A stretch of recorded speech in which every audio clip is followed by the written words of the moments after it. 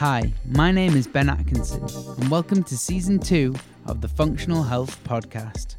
I'm trained in both biomedical science and nutrition, and I firmly believe that a holistic and functional approach to health is fundamental to our well-being.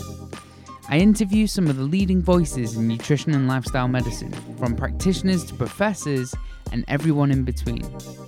With this podcast, I will share with you their stories, their expertise, and their advice, shedding light on the industry from each of their perspectives and providing you with simple tips and tricks to help improve your health from today. This week, I'm delighted to be speaking with Dr. Punam Krishan. Punam is a medical doctor and GP with training in lifestyle medicine. Today, we have a special focus of preventing and overcoming physical and mental burnout. I first met Punam at a lifestyle doctors event in London, and I'm so thrilled to have her on the show today. So, without further ado, Punam, welcome to the show. Thank you very much for having me. So Punam, you are a conventionally trained GP. Why did you want to study medicine? Why did I want to study medicine? I guess my interest in medicine came sort of twofold. I loved people and I always had compassionate, caring side to my personality in that I enjoyed doing charity work, I enjoyed doing community-based work.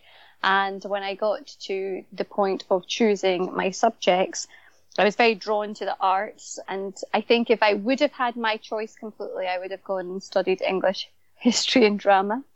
But my family were Indian. There was always a big focus on academia, and it was a choice of medicine, accountancy, law, or being deemed a failure.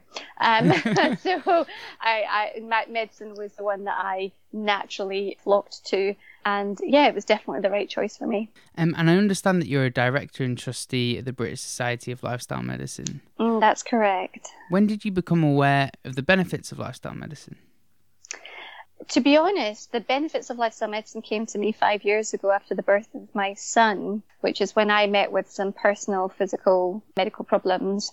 And in a bid to avoid being over-medicalised, I found a lot of ways and means to kind of heal myself. And a lot of it came from holistic methods and lifestyle. So between me and my son, we found mindfulness, we found the power of fitness and bringing that into our life. Yes. And I think that really kind of started a new way of living. But then I kind of met with a major event in my work life 2 years ago that really brought to the surface my personal need to learn more about lifestyle medicine and how more to apply it to my work.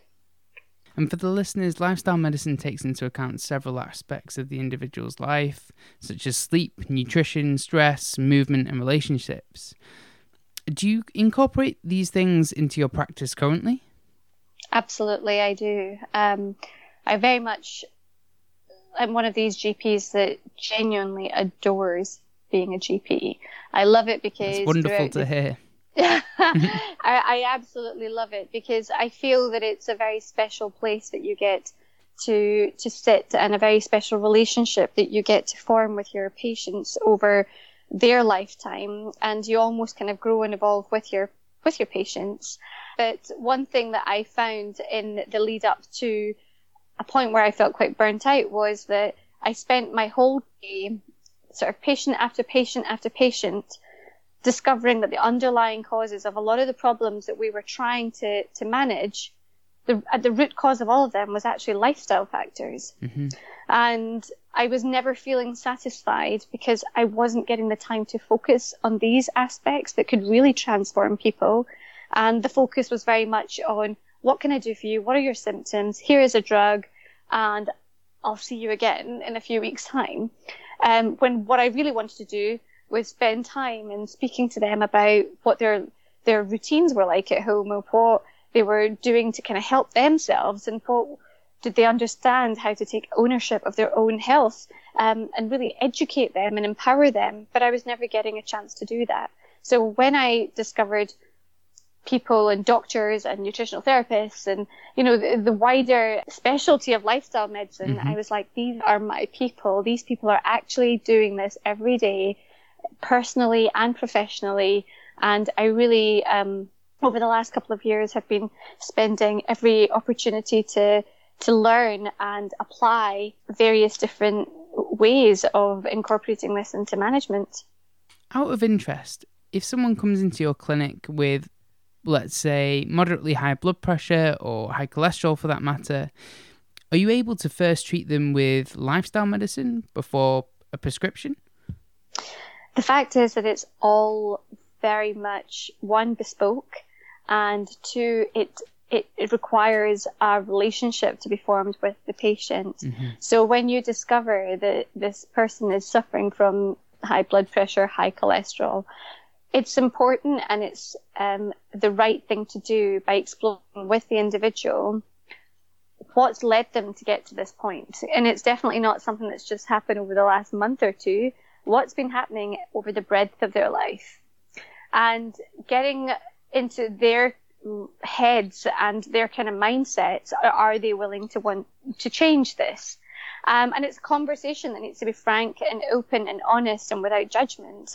And that is the priority of my management. So I always tend to prioritize that, whereas 5 years ago, my priority would have been going straight to the guidelines and looking at what's the first line, you know, bloods that I need to do, what's the drugs I need to prescribe. But now the focus is, you know, these are the situations here. Yes, there are drugs, but are you willing to give it a go without? Are you willing to take a chance and modify some of these risk factors that you've got and these habits that you've formed in order to perhaps reverse this condition or really significantly reduce the complications and long-term damages? And when you put it to the patient, 9 times out of 10, they actually want somebody to enthuse and empower them. And I think that that's the beauty, is that when you start using lifestyle medicine in consultation, you start discovering that it's the first time the person has ever been given a platform or a space to reflect into their own behaviours. Yes, and I suppose it's empowering. You're offering the patient a way to do this themselves. Absolutely. Which I think is fantastic. So our duty is to help people through their life. And I think as a GP, that's what I see. I see people from pre-birth all the way, you know, to the end of life. And our needs as human beings evolve and change over this period of time, and our habits change. And as life continues to happen, we react in different ways, sometimes to the detriment of our health. And when we know that up to 70 to 80% of chronic diseases that we are suffering from these days are due to our lifestyle choices, you know, it's unjust to not react to that. And particularly as generalists in the community, you know, we are best placed to speak to our patients about this. So are patients not only receptive to these kind of lifestyle medicine interventions, but are they also able to maintain them long term, or is it more they just follow them for a short period of time? It's a work in progress with many patients. And again, it's all in the delivery. If I use the car analogy a lot.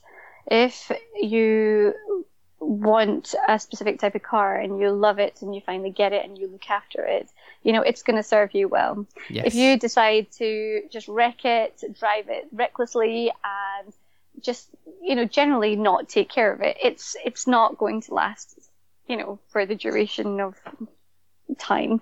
And I think the body is very much like that, is that if you invest and you really empower people to think about their bodies as something that is a gift to them, that is something that is not just functional but serves a bigger purpose, then people learn to want to look after it so that it does work for a long time, if that makes any sense. So I think that with my patients, the beauty that I have as a GP is I get to see them time and time again.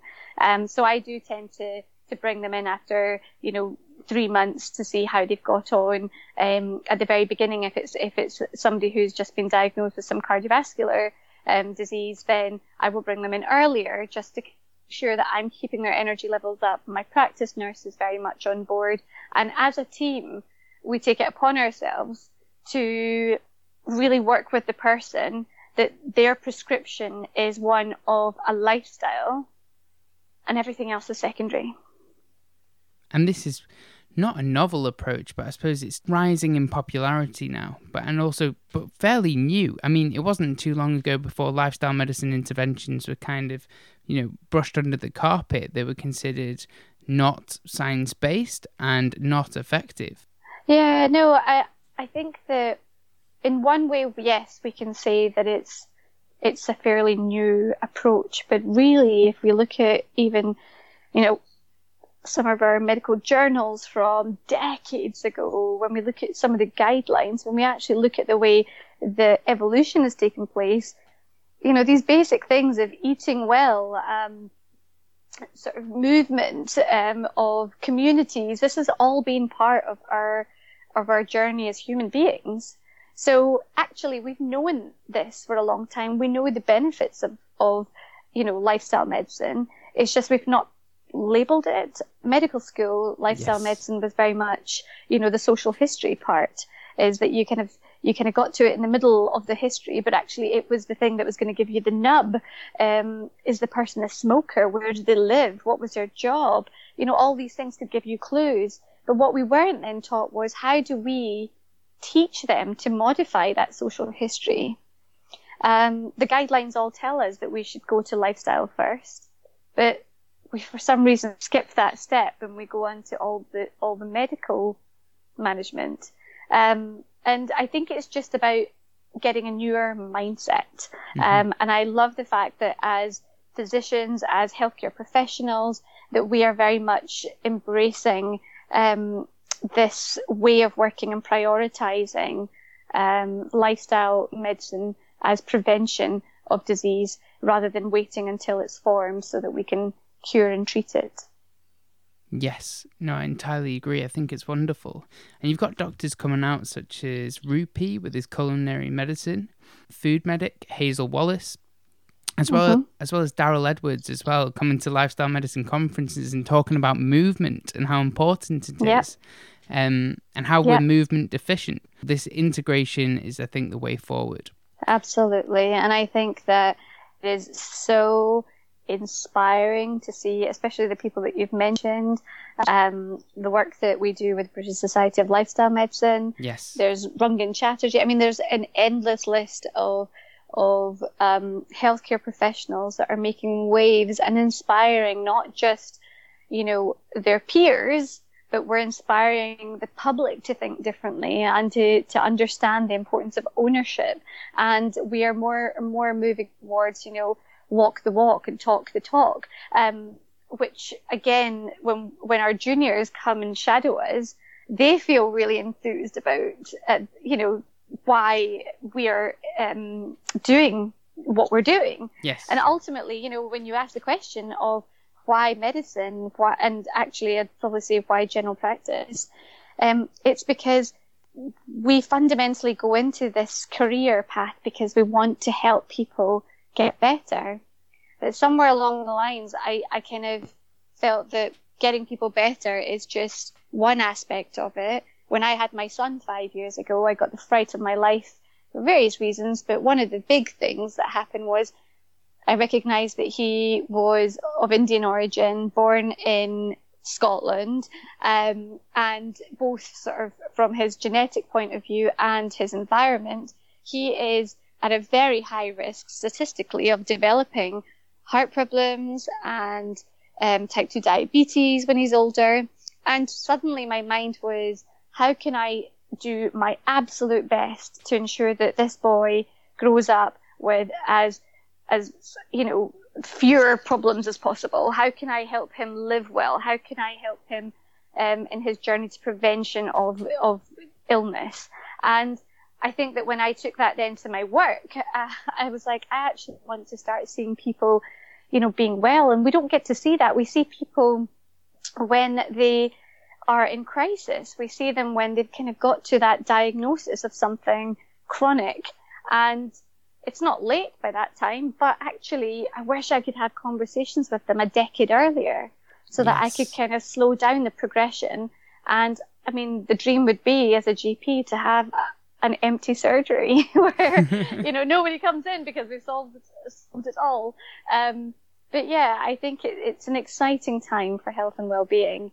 And I think it's incredible that there is a huge number of practitioners in all fields, actually, that are prioritizing this. Absolutely. And that idea of preventative medicine, I guess. So you stop the disease before it ever becomes a disease in the first place. You stop any you stop any progression.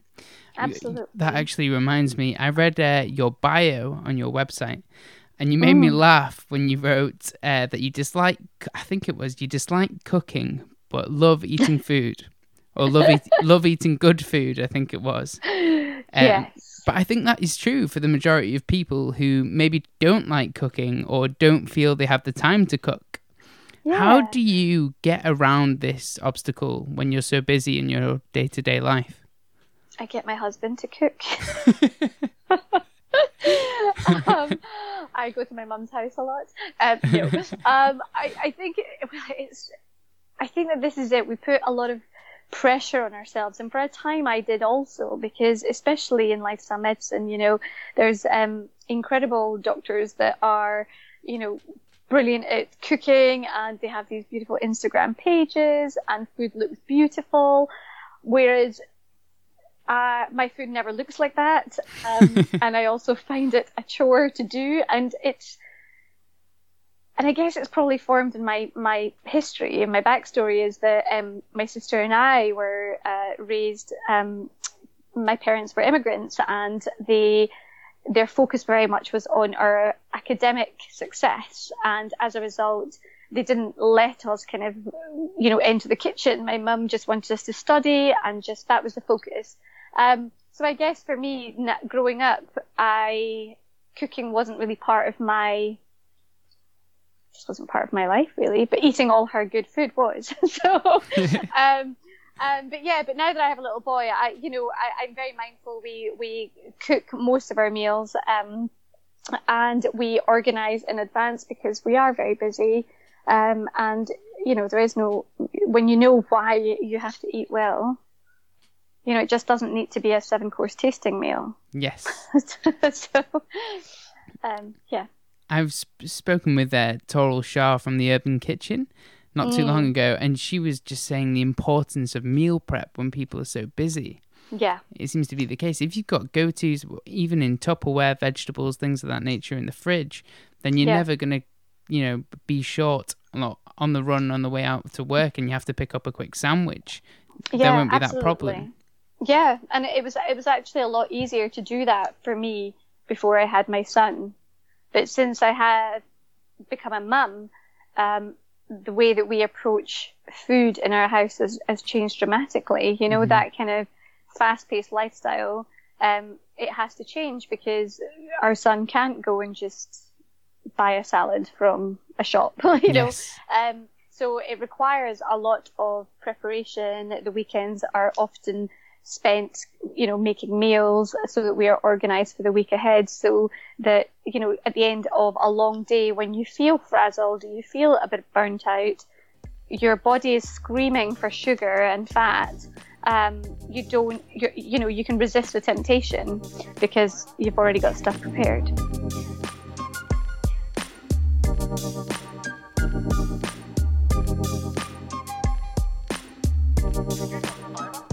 Now, I just wanted to touch upon a topic which I think is under-addressed, but it's the topic of burnout.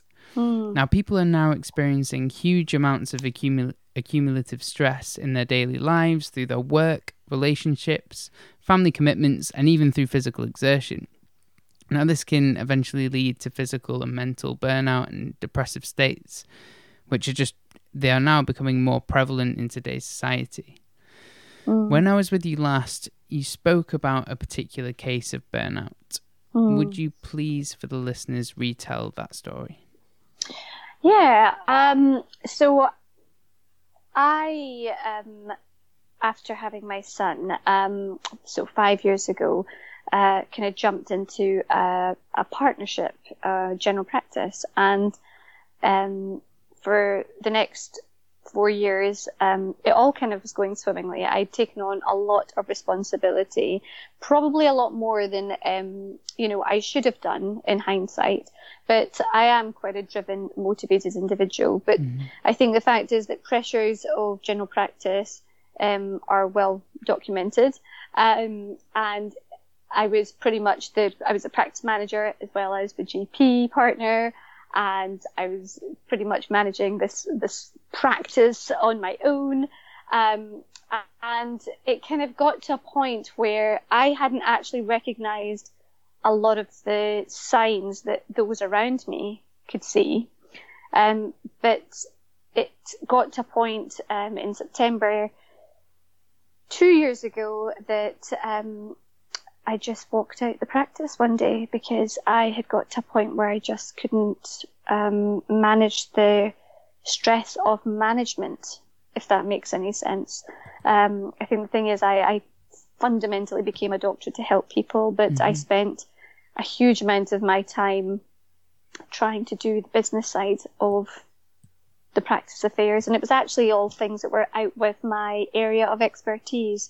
So the result was that you kind of do your day job as a GP, but then the rest of the time you're doing business management. And, the days were 7 days a week. I was working long hours. There was no downtime. I was also kind of, a new mum. And I hadn't recognized that I was just burning at both ends. And yeah, I burnt out. Yeah. I think last time I didn't even realize the extent of it. But I think it just shows you, like, even people like yourself, you're medically trained, you know about these lifestyle situations, and it can still happen. Yeah. And it's just important to acknowledge that, I think people are in the habit of blaming themselves for getting in that way when you shouldn't.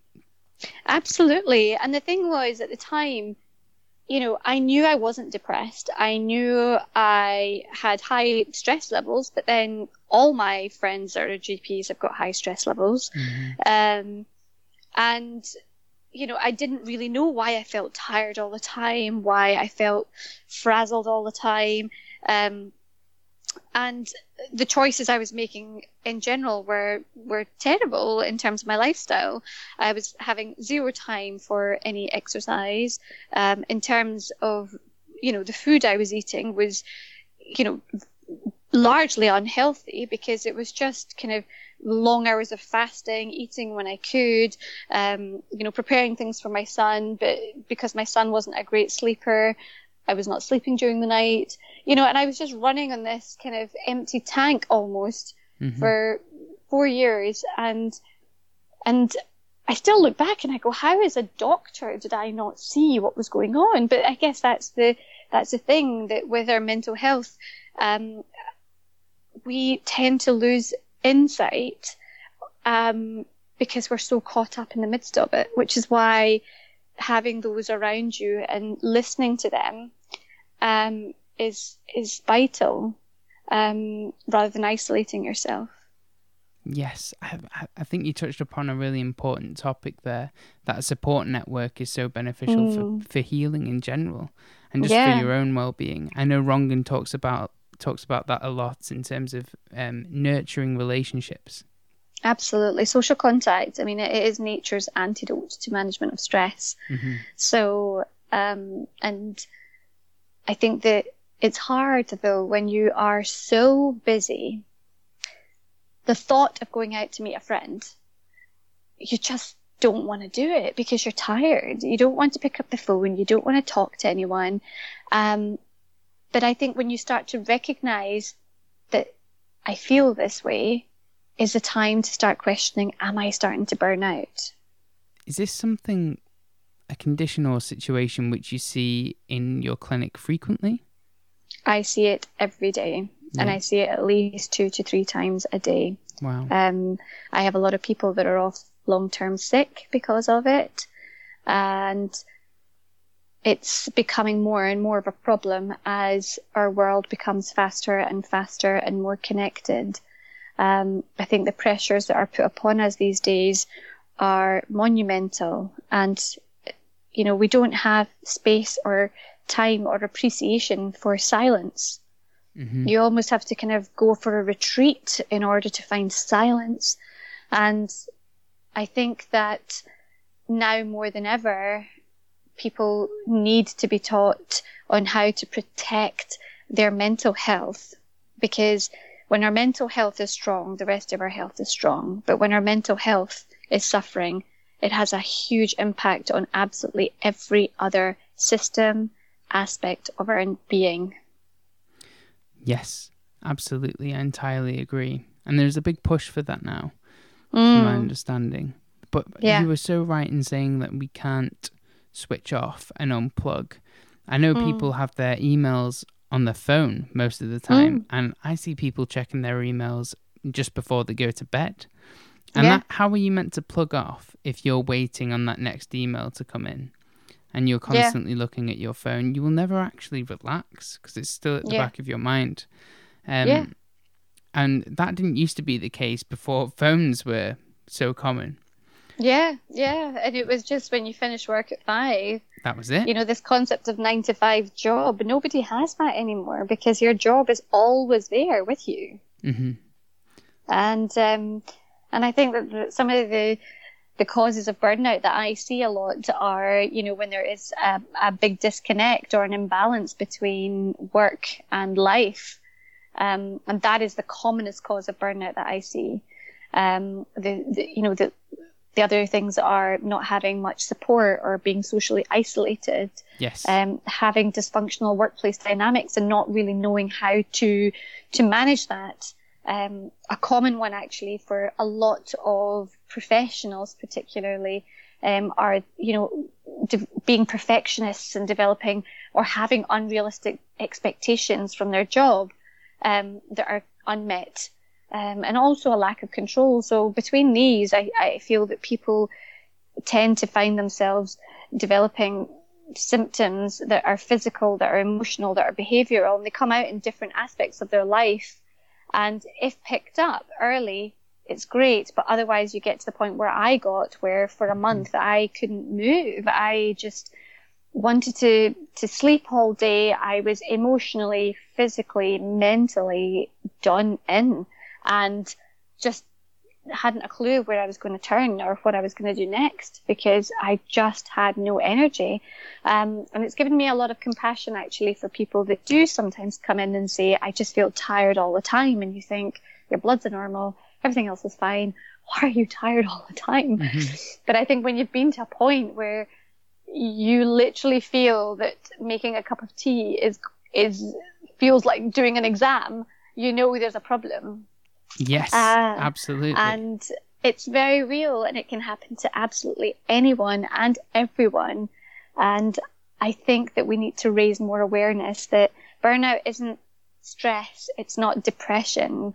It's a state of emotional, physical, mental exhaustion, which is caused by excessive and prolonged stress. Mm-hmm. And of course, one of the root causes to all chronic diseases is stress. So, we can look at the consequences as like short term, medium term, but long term. But if we allow this stress to go on for years, then we see the development of, hypertension, high blood pressure, heart disease, type 2 diabetes.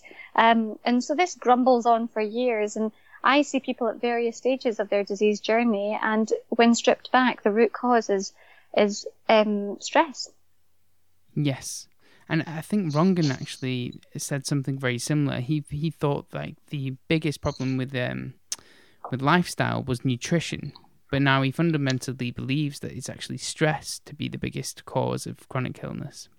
I believe that it's a mixture of all of these things. It's lack of physical activity. It is lack of eating good food. It's lack of appreciating good food. It's lack of taking time, lack of sleeping. And I think that if you put all these ingredients into a blender, you are culminating the perfect blend for disease. And I don't think that we can say one or the other. I think they all feed into one another. And I love the concept of the systems all being sort of a matrix. And the fact is that one thing will have a knock-on effect on the next. When we are stressed, we crave bad food. We eat for comfort. Mm-hmm. We turn to alcohol, or we turn to substance misuse. And those then affect our energy levels. We don't want to go and exercise, and before we know it, we're not sleeping very well because some of the choices we make. I mean, it's all connected. Yeah, it's this huge domino effect. It's the chicken or the egg. Yeah. So what are some of the key strategies that you'd recommend implementing to help prevent burnout? To help prevent burnout, yes, I think for people who may be stressed already. Yeah, I think it's firstly looking at the causes of it, and I tend to kind of look at them in sort of break them down into three broad areas for causes, which is work related, lifestyle related, and then we need to factor in our personality types as well. So in terms of work, really looking at your environment and doing a check-in every now and then, which is, am I feeling like this place, this work is serving my needs? Mm-hmm. Do I feel like I am valued? Am I recognized for the work that I do? Am I meeting the demands put upon me, or are they unrealistic? In terms of lifestyle, how much am I working? How much am I living? Have I got a close support network? Do I see my friends? And I think that when we start looking at, our sleep patterns at home, what is our routines like out with work? And then the last thing is your personality type. Are you generally quite a negative, pessimistic person? Is this something that you need to work on? Are you that control freak or that pessimist, that perfectionist who quite quickly becomes consumed by work and wants to do everything to the nth degree, and therefore is more likely to burn out compared to somebody who's quite chilled out and takes everything in their stride? And I think that once you have a real look into the different causes that would predispose you to burnout, it's then kind of looking at how do you go about protecting yourself from potential risk factors. So for me, some of the biggest things that helped me was having a listening ear. When you're stuck in the depths of isolation and not wanting to be a failure, you don't talk to people. Mm-hmm. You don't want to tell anyone that you are struggling because you fear judgment. You fear that you're letting others down. And yes. I think that any time somebody said to me, are you sure you're all right? And I was like, yes, I'm absolutely fine. What I was doing was I was taking my frustrations out on those close to me because they could see something that I was worried about, but I didn't want to let them down. Mm-hmm. So I think that the important thing is, yes, using that social contact and really reaching out to those that are close to you and making a habit of just talking. And I recognize as a kid, this is something that we always did, but, intuitively you'd finish school at the end of the day and your parents would probably likely say, how was your day? I find myself doing the same to my son. It's like, how was your day? But as adults, we seem to finish work and we go into the next phase of our day and we never really reflect on how was my day. So I think that being able to speak, reach out and really reviewing your tribe. But now, this word tribe, it seems to be a bit of an Instagram hashtag at the moment, but yes. It is very important who you hang out with.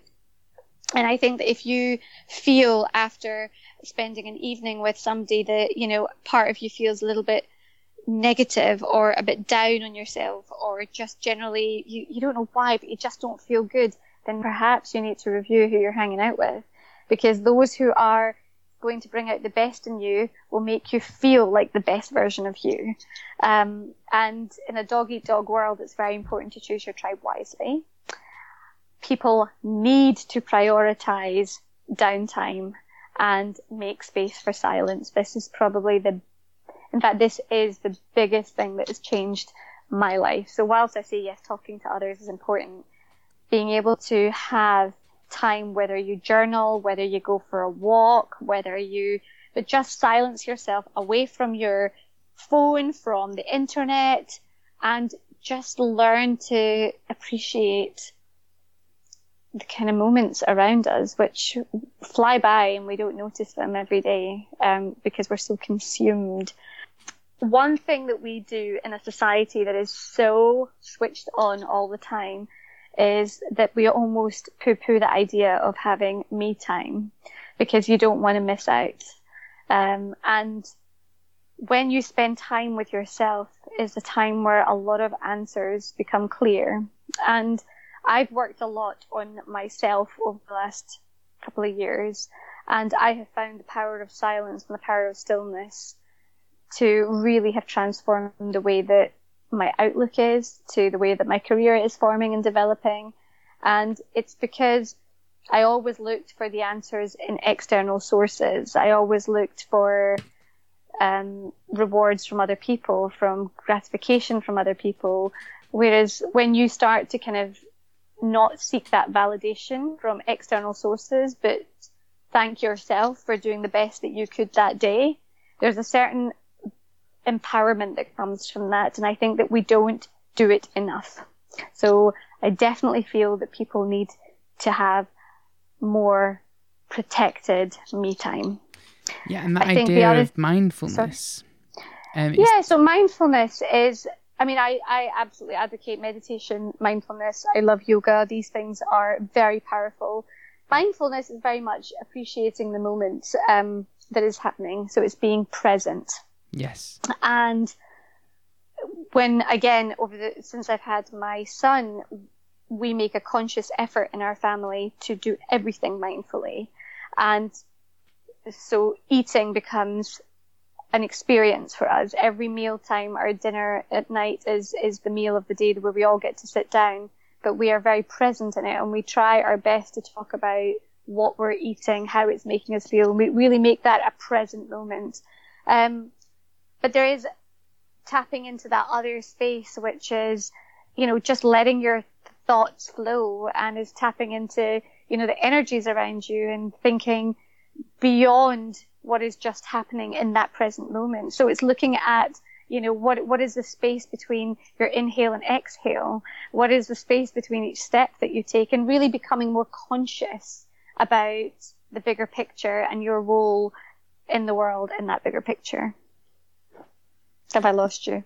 No, you haven't lost me whatsoever.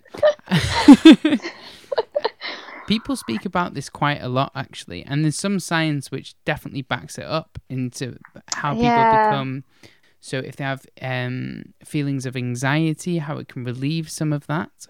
It's not a fix-all in terms of mental health, but it can certainly help. Yeah, are there certain resources which you would recommend in terms of being present or being mindful, which the listeners could use? Or I could use? Absolutely. Yeah. I find journaling to be very therapeutic, to be cathartic. And I would highly recommend, even for those that feel they can't write, because that's something my patients will start off saying, no, I'm terrible at writing.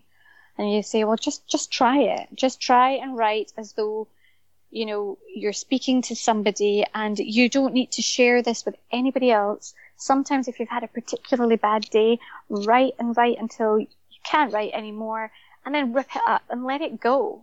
And there's so many times I've had patients come back and actually say, that really helped. There was a lot of stuff that I wanted to say, but then, I've had some extreme cases where people have, wanted to burn their journal afterwards, which is fine. I think whatever is your release, but journaling is very effective.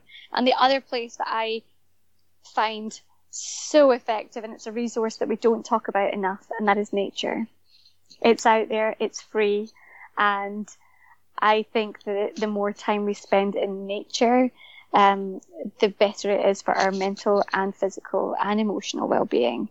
So I would recommend that everybody, whether it's first thing early morning or last thing at night when the world's a little bit quieter, just to go out for a walk and just to tune in to the way the weather is, to the birds that are singing. And as cheesy and woolly as that sounds, I totally get it, but you just feel so good afterwards, because you're just present with the world around you, not cooped up inside with a computer.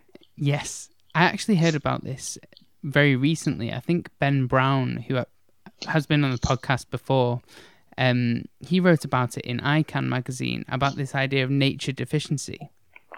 100%. Yeah. And it took me, and I live in Scotland, one of the most beautiful countries in the whole world.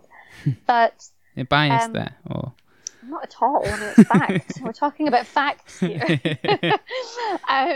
So for anyone that's not been to Scotland, please come, because it's stunning. You'll never want to leave. But it was only after I got my dog 2 years ago that I discovered the magic of nature and its role in helping me recover in every way, really. Because when I would take my dog out, I would notice things that he was noticing. I'd never seen owls before in my area.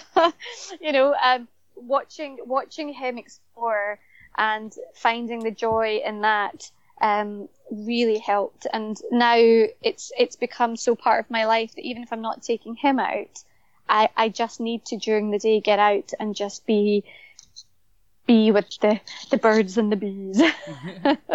I hear about this a lot, actually. When people have a dog for a long time and maybe something happens, or maybe that dog passes away, people still want to go out and walk. And I think because they've noticed the benefits themselves of just walking out in nature. Yeah. So, I think what you're saying is completely true, in fact. And I think a lot of people experience the same thing. Yeah. And the fact is that nature, as well as creativity, which we kind of tend to leave our hobbies in our childhood, both these things are very powerful antidotes to stress and burnout. And we really need to connect back with our creative sides and nourish that, and create the love for nature again, because the one thing in nature is that nothing's ever still. Mm-hmm. And it's always evolving and it's always alive. And there's a lot of lessons that we can learn from that. Agreed.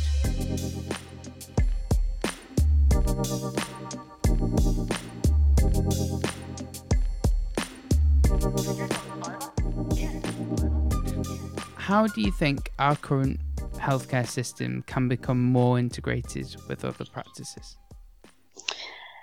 I think that where we are at the moment, there is a huge need for people to put their egos aside, if I can say that, and start welcoming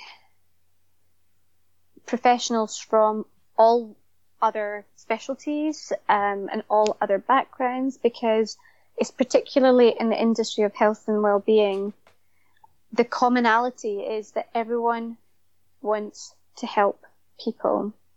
And I think that as doctors, we are the scientists. We understand the way the physiology works. We know the evidence, but equally, we can't do it all. So we need to use the other healthcare professionals around us and their skill sets and their expertise and wisdom and experience in order to enhance the journey of the patient to optimum living. And I think that we need to focus more on integrating, and we need to really start respecting other healthcare professionals and their role in helping unearth root causes of chronic problems. And also, a question which I ask absolutely everyone that comes on the show: can you please provide the listeners with 3 tips? I know you provided many already. 3 tips to help improve their health and well-being. Okay. I would say prioritize downtime and relaxation. Big one. Yeah. Sleep. just makes sleep needs to be a priority. Really start working on that from the moment that you enter the house. Don't leave it till the hour before. I call it sleep foreplay, but really, really start working on downtime from the moment you enter, because if you sleep well, everything the next day will go well. And lastly, whenever you feel stressed and harassed and want to reach out for the pasta or the chips or the chocolate, just think twice, because sugar, refined carbs, the fats, they seem like a good idea at the time, but they are huge sort of stealers of our mood and energy, and they just make you feel rubbish afterwards. That idea of sleep foreplay, I imagine, is going to stay with the listeners, and it will certainly stay with me. So thank you for sharing that tip. Punam, it's always a pleasure to speak to you and have you on the show. But before you go, please do let the listeners know where they can find you and what projects you have coming up. Absolutely. I am active on social media, on Instagram, Twitter and Facebook at Dr. Punam Krishan. And I also have a website, which is www.drpunamkrishan.com. In the pipeline currently, I have some TV projects which will be out later this year. And I'm also writing my first book. Wow. There's a lot going on there. Exciting. Yes. I will not burn out, though, because I have all the tips and skills that I've learned. This podcast again. For the listeners, I'll put all the links that Punam's just mentioned in the show notes. I really enjoyed our conversation, Punam. It was wonderful to have you on the show, and I do hope that we can do this again soon. Absolutely. Thank you.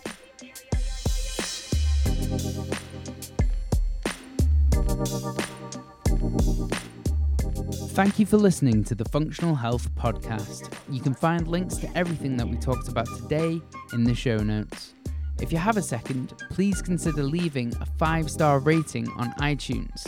It really does make a huge difference and helps get this valuable information out and reach more people. Don't forget to subscribe so you can stay up to date and know whenever I release a new episode. You can connect with us on Instagram, Facebook or our website, and all questions are welcome. As always, thanks to Joss Aurelia for the editing and Alan Harper for his support. This is like me a brain fog time now. I'm like, It's the end of the day. No one expects to be like super sharp at the end of the day. Yeah, but you're not going to be adding that in, are you? When you're like talking. So Dr. Krishan had just finished her day and was absolutely exhausted, and this could be like, you know when they do the outtakes at the end? I might just add this section in because then people will understand. I'm like, oh, okay, that was what was going on behind the scenes.